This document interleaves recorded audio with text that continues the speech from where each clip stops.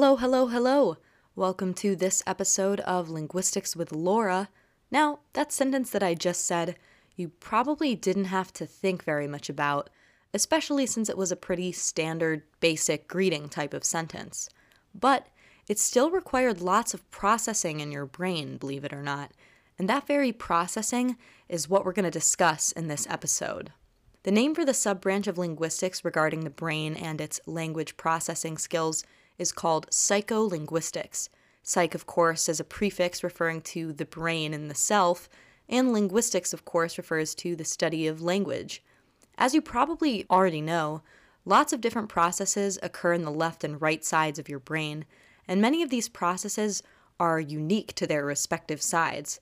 For example, a significant portion of language is processed in the left side of your brain, though that's not to say there isn't a good portion processed in the right side of your brain as well. Syntactic aspects of language, which can be very mathematical, systematic, and scientific, are processed mainly in the left side of your brain.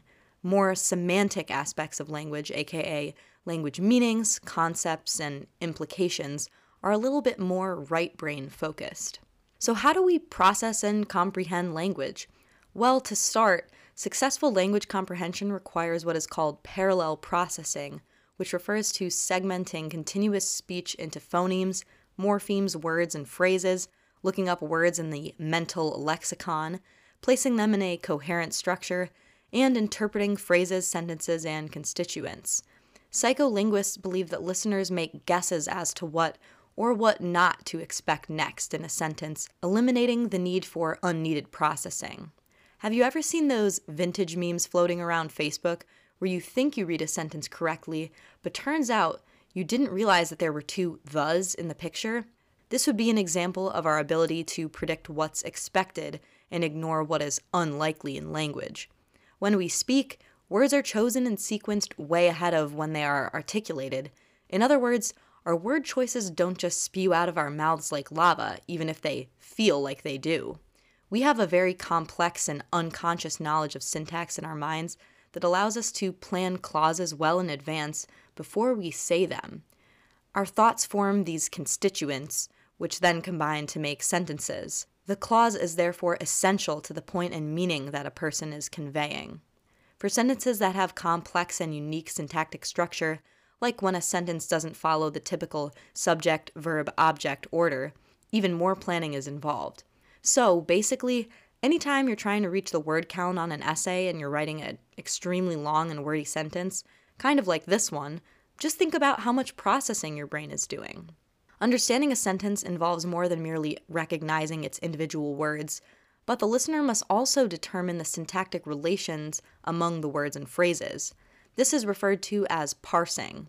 Listeners actively build a structural representation of a sentence as they hear it. They must therefore decide for each incoming word what its grammatical category is, so verb, adjective, noun, etc., and how this word fits into the sentence structure that is being built. Here's a fun fact for you. Bilingual people seem to have different neural pathways for their two languages, and both are active when either language is used. So as a result, bilingual people are constantly suppressing one of their languages in order to process and focus on the relevant one.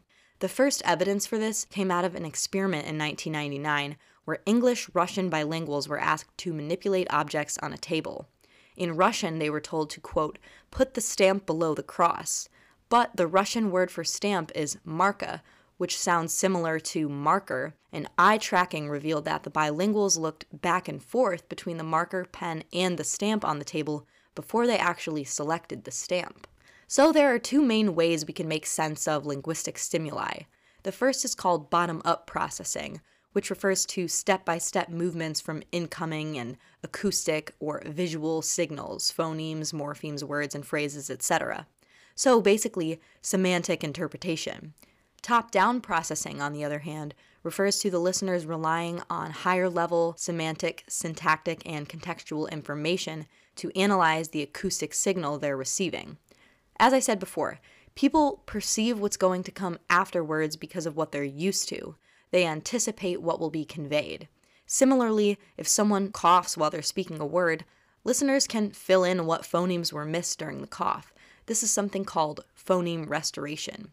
Basically, all you have to know with top-down processing and bottom-up processing is that we process language both based on solely what we hear, but also the context surrounding us. Contrary to what you might think, we're not always conscious of how our brain processes syntax and speech. In fact, it's rather similar to the unconscious process of digesting food. Have you ever tried to sit and listen to the English language and stop understanding what the words mean and only hear the sounds themselves, all jumbled up together like one big cacophony? Well, you may have tried to do this, but it's pretty much impossible. Your brain processes language so fast and so efficiently that you can't help but to understand language.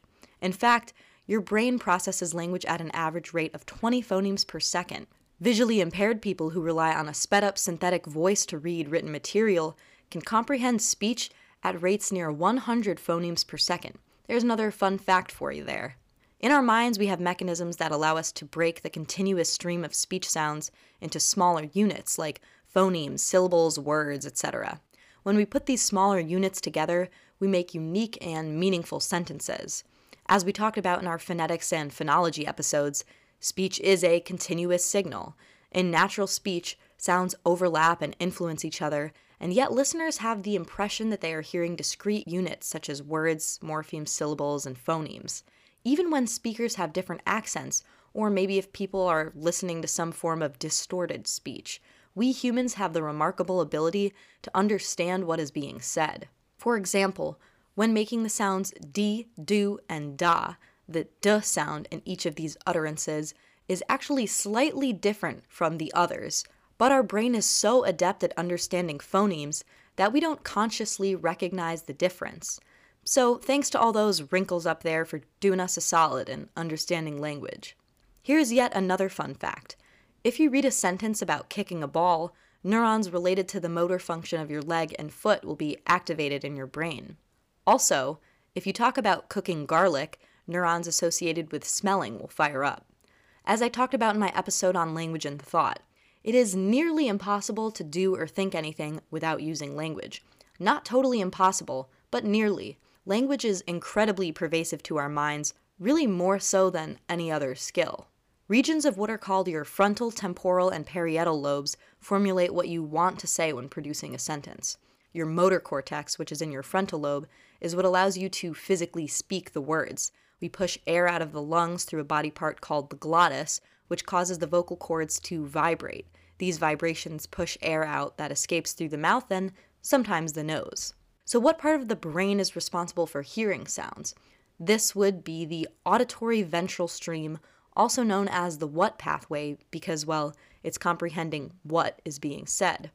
There's also something called the where pathway, more scientifically known as the auditory dorsal stream. This path is responsible for sound localization, hence the term where pathway. Specifically, each vowel sound that we make is characterized by dark bands called formants, which differ in placement according to that particular vowel. Each vowel has its own unique formant frequencies, which account for vowel properties that allow us to differentiate vowels from one another. There are also ways to view these differences between speech sounds using a visual aid called a spectrogram. A spectrogram shows thin vertical lines which indicate a small opening and closing of the vocal cords. When these little striations are far apart, the vocal cords vibrate slowly, thus the pitch is low, and on the flip side, when these striations are close together, the vocal cords are vibrating rapidly, thus the pitch is high. Finally, we have the visual cortex, which, logically, is where your brain processes visual cues that it understands to be language.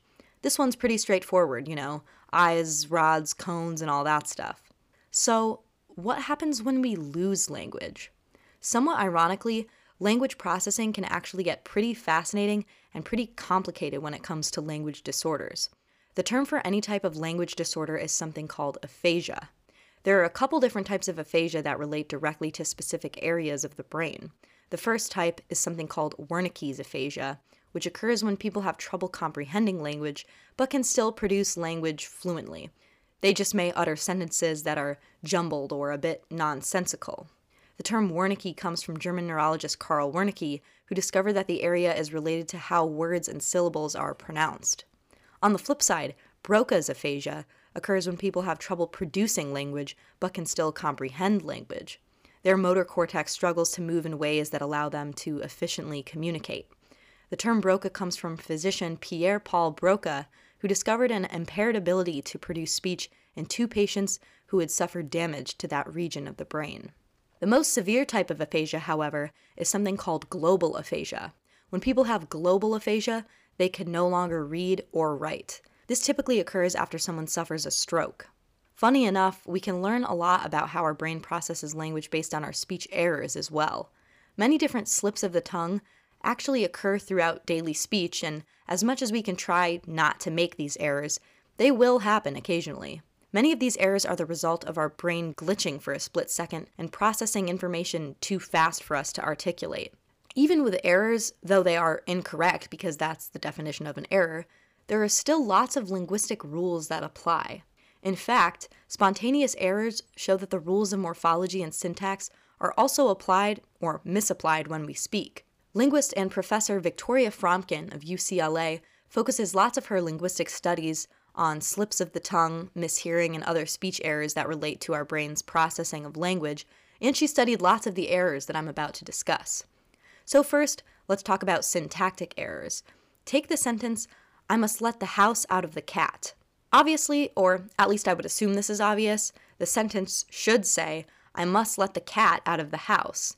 Notice how the 2 words that were switched, house and cat, are both nouns. This demonstrates evidence for the fact that even during speech errors, English syntactic structures are preserved.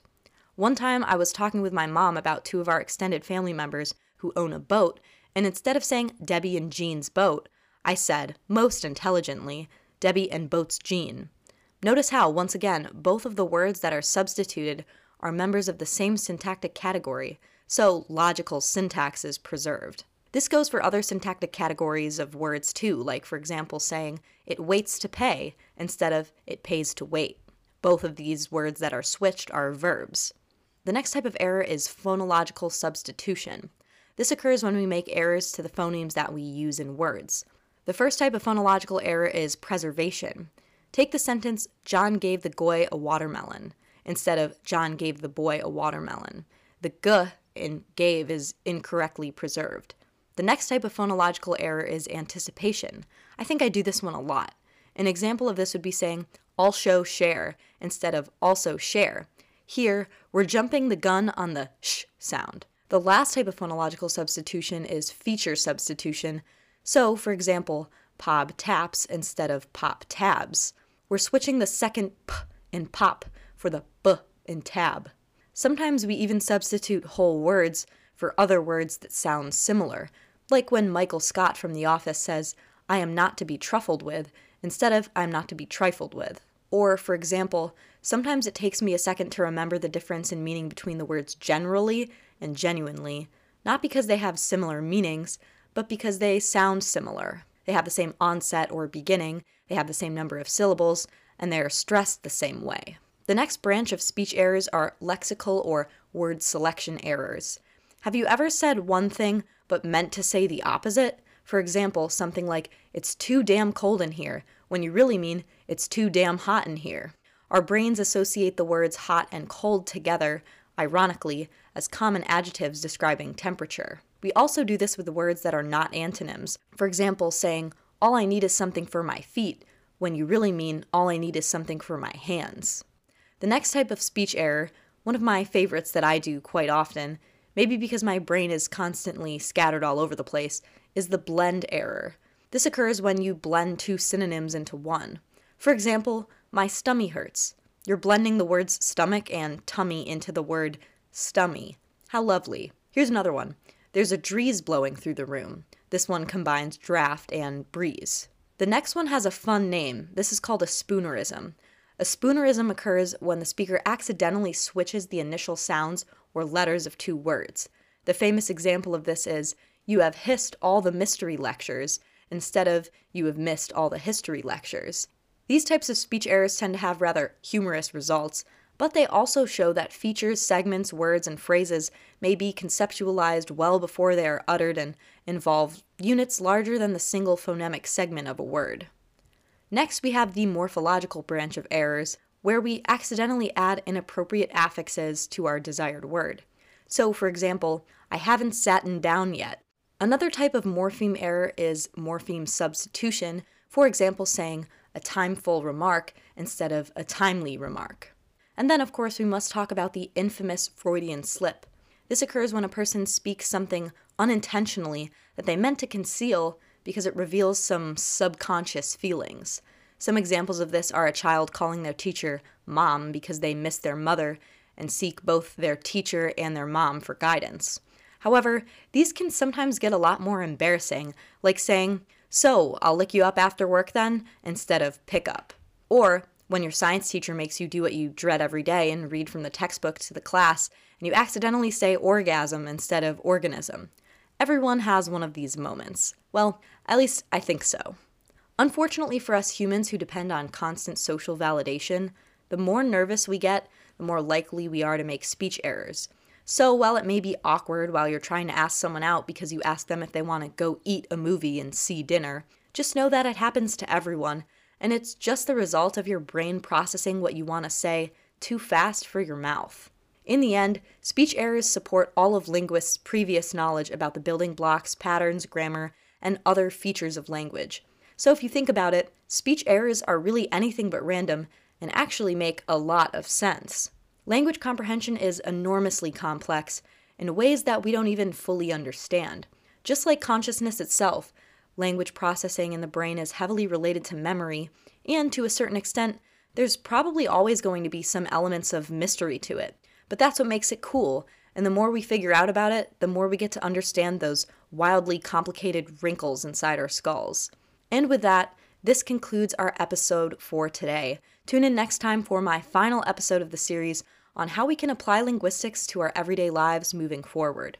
Now go out there and keep processing language. See you next time here on Linguistics with Laura.